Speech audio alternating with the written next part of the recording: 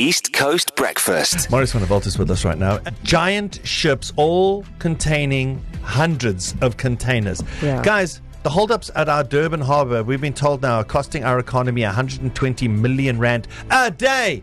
So we all, as a community and as a province, going, hey, what can we do? Let's get this job for this entrepreneur. Let's get this and this. 120 million rand a day we are losing because of what's happening at the harbour. Now, to find out what's happening at the harbour, because we all have theories, we all have circulation, we all have the book face, we need to go to the man, Maurice van der Walt, East Coast Radio's news editor, to tell us what's going on. Good morning, Maurice. Good morning. Maurice, what's happening with the Durban ports? Why are we losing 120 million rand a day? Is the situation as bad as we are making out? Yes, it is.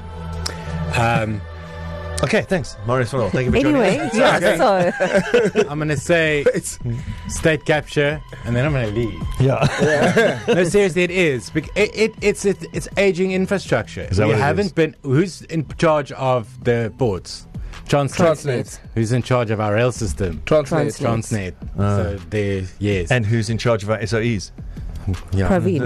not the private sector. Anyway, so basically it is. They're blaming aging infrastructure, so it's years and years of neglect, and we don't have the equipment that's supposed to load and unload isn't working. Well, about half of it's not working. So we're about 50%, right? Yeah. So it's the same as the grid availability. it's like Eskom. Also like 50%. Okay.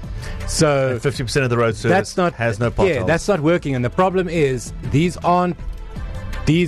big things that haven't been maintained for years and years can't be fixed and can't be bought overnight.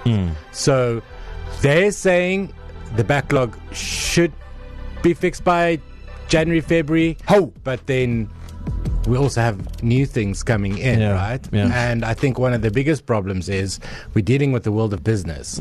So if one thing isn't working, they're going to make another plan. Yeah. So people are starting to give us the wide berth, quite literally, and going to other ports like Mauritius to do their business there. Because people don't trade with us because they like us. Like, I think we just need to get that. People trade with us because it's convenient and it is going to make them money. Yes. And at the moment, it's not.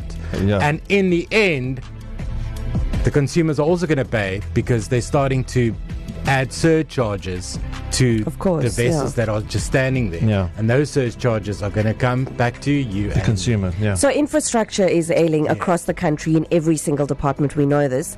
I will say elections are next year, hint, hint, nudge, nudge. How do we change this as South Africans? It's obviously we are in a deep dark hole. And how do we change? What's going to change? Well, that depends on who we're going. Well, the only way is we're a democracy, right? So you need to decide who to vote for. And I'm not saying who you need to vote for, but what I will say is we as South Africans need to stop voting for personalities and actually go to different political parties' manifestos and see what are their plans. And this includes opposition parties. It can't be the ruling party is not doing a good job. Pick me. It needs to be, what are you, what physically are you going to do to change this? Okay, so now we are running out of time, but Maurice, can you answer this question? Is there, I'm not saying what is the combination, but is there a magic combination that is the best scenario for us to fix our infrastructure after elections next year? I think we need to bring in the private sector. I do. And this is not something that I say lightly, and it's not an ideological thing.